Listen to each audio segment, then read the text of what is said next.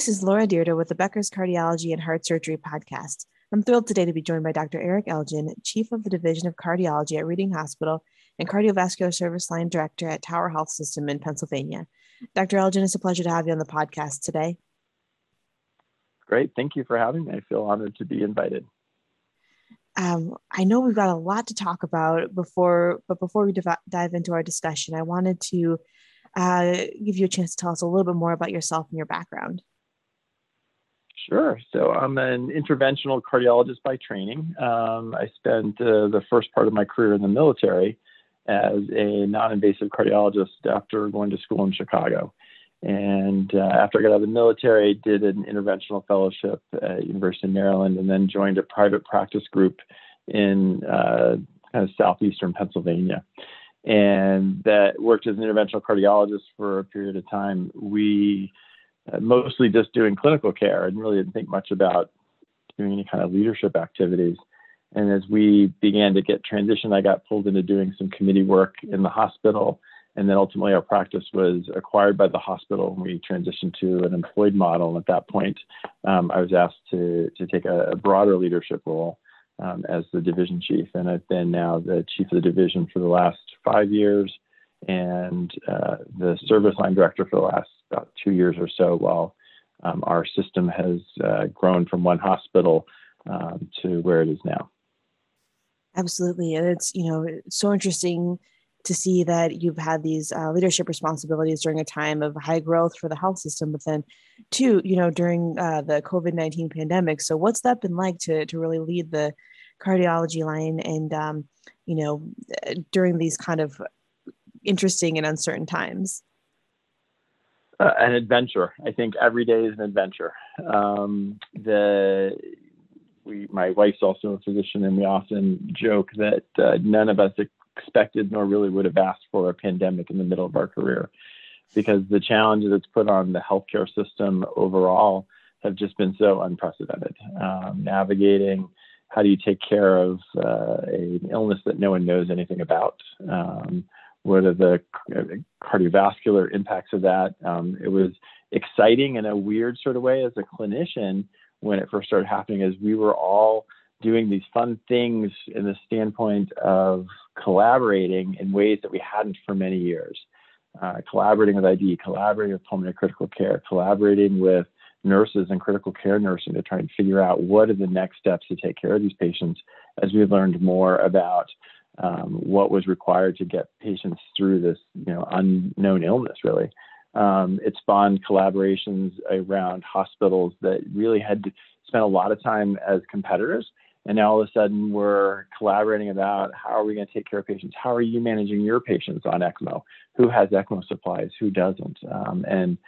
We're about 45 minutes outside of Philadelphia, and the Penn Advanced Heart Team organized a regional conference every week that we're now turning back on in order to share ideas about how we can take care of these very sick patients as we continue to learn more about this disease. So that aspect of it, clinically and intellectually, has been fun in a way, depressing because of the extent of the impact this has had on our patients.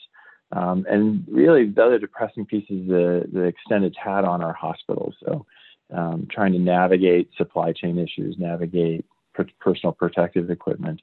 Those are sort of challenges you never really thought too much about. I was in meetings where we talked about triage strategies as our ERs were filling up these patients and our hospital wards were filling up with these patients about a year ago.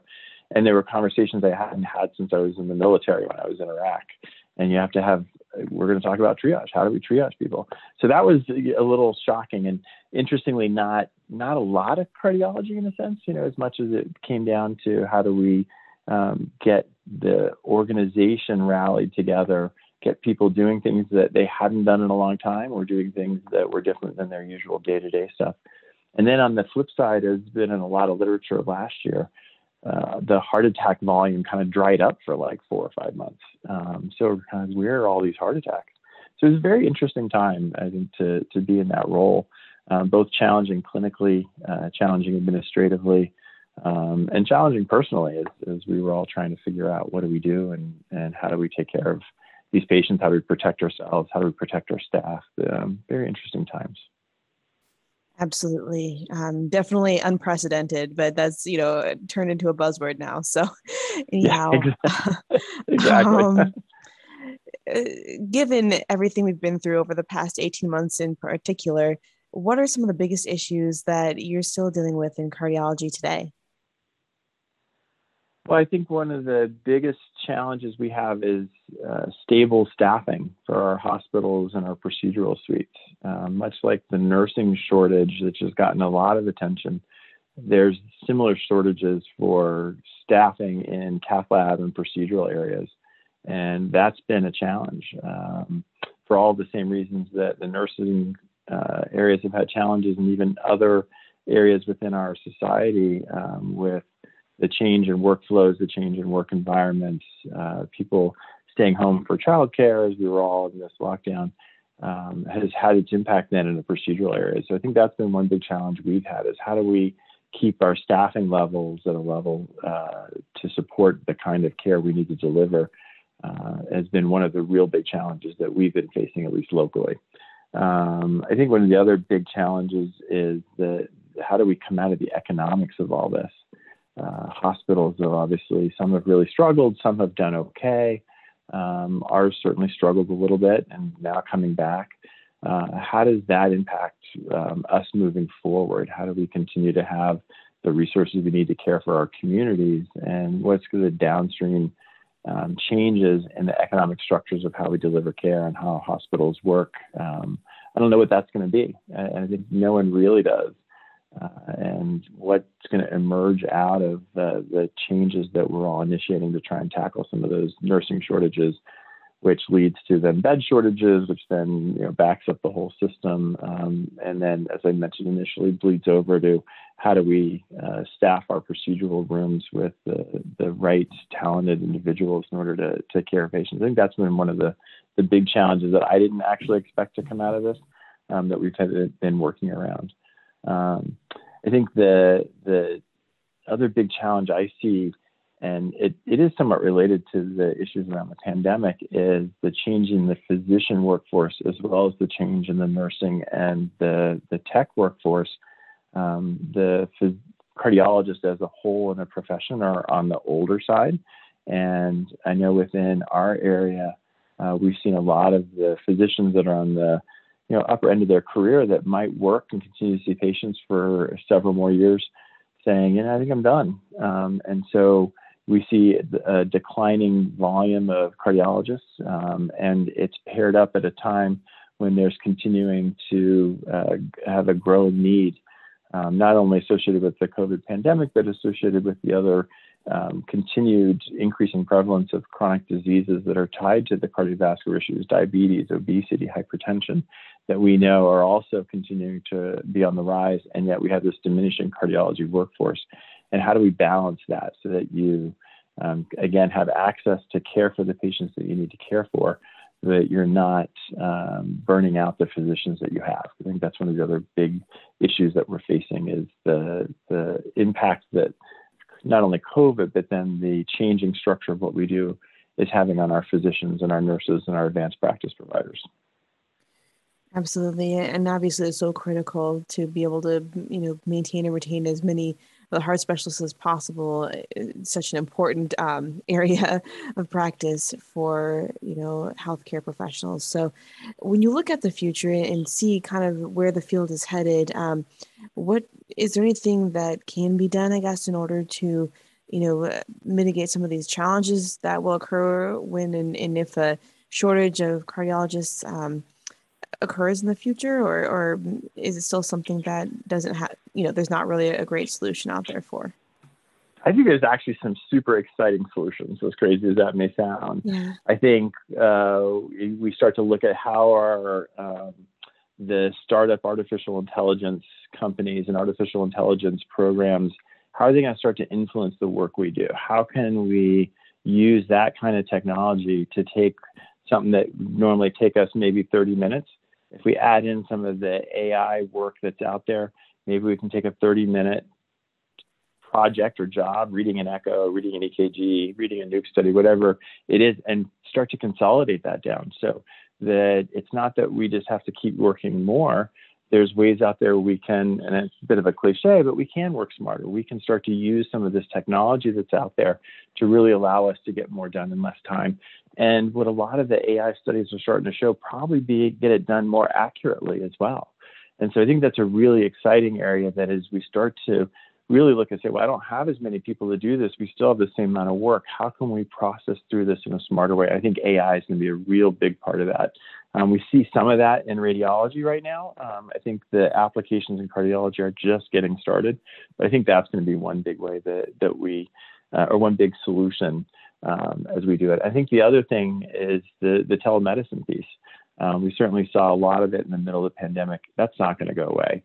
In fact, I have a patient that I'm going to do a visit. He just was discharged from an acute care hospital. His wife has a hard time getting him in to see me. We need to go over his medication list. What a perfect televisit, right?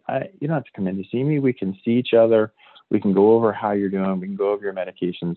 And I think when we look even deeper then at the level of technological capabilities and some of the wearables that are out there, we're going to be able to construct an office visit via wearables and video conferencing that can in many ways mimic someone coming to the office. And I think that's a big wave of the future that we're all going to have to learn and adapt and figure out how do we get the right information to deliver the right kind of care. My daughter is 23 and she can't imagine going to the doctor's office. You can just do that on your phone, right? That's what's coming up. That's going to be the expectation for the care that we deliver. So I think that helps mitigate some of the staffing challenges. It's going to be a different way to deliver care for sure. And it's going to be leveraging different kinds of information to get to the same place as to how we're delivering care, what's wrong with the patient, what's the right treatment strategy. But I think that between some of the AI work that's out there, some of the wearable technology, that starts to become more easily integrated into our electronic health record system so that we can digest that as we're having our interactions with the patients. I think that those will help to get through some of those issues. And then I think the non-invasive imaging world continues to get better and better. So it'd be nice if we get to the point where a diagnostic catheterization becomes a little less common because we've got such great non-invasive imaging through the growth, expansion, and improvement of cardiac CTA, for example, broader expansion of cardiac MRI technologies, where we've got most of the answer that we think we need before we even do an invasive test on that patient. I think that will start to shift some of that work into different areas where some of those staffing pieces are going to be a little easier. And then I think what we see already in some areas more than others is services being delivered outside of acute care hospitals. Orthopedic surgery has been very ahead of this curve for a long time. And the state of Pennsylvania is a little trickier, a little more conservative about this in the cardiovascular space, but we're starting to see where you can deliver cardiovascular care outside of the acute care hospital, where the lower risk patients can get more efficient care at the same quality of care. I think that the then downstream effect of that we have to be careful about is how does that impact the economics and cost structures of our acute care hospitals? Because we can't leave only the most complex 6 patients in an acute care hospital in our current economic structure and say, oh, please make this work. So I think there has to be a balance. I think those are some of the ways that we're going to be able to navigate out of this and continue to improve the kind of care we deliver. Those are some excellent points. It's just so interesting to think about some of the different drivers that are invoking these changes and making, you think about how heart care will be delivered in the future. Are there any other things that you see evolving in the field in the next 18 months or so? I think I touched on some of them. I think the one that is still struggling to find its home is the value-based care. Some of the Medicare value-based options in the cardiovascular space had a run for a couple of years prior to the pandemic. And the pandemic really shone a bright light on some of the economic challenges of delivering that, even in a pretty well controlled fashion. And a lot of those got suspended. I think we're going to have to circle back to that. I think the healthcare system overall in cardiovascular disease, as you mentioned earlier, is one of the most common, is a big driver of costs. And I think physicians and physician leaders have to start to embrace the idea of being a good steward of the fiscal side of what we deliver, as well as the clinical side of what we deliver. And maybe value-based purchasing, bundled purchasing models are part of that. I think if we look at the history so far of those, we haven't really found exactly the right formula to drive the kind of success we're looking for. But I think to continue to grow and afford the kind of care we know we want to deliver to our patients in the United States, that's going to be another piece that's going to continue to evolve. Absolutely. And it's just really interesting to think about that as well. There's so many different aspects of heart care, whether it's the clinical side or, the value-based care side, will be fascinating. What are you most excited about today, and what makes you nervous? I think what I'm most excited about today is the technology that we're seeing, how that's translating to outcomes for our patients.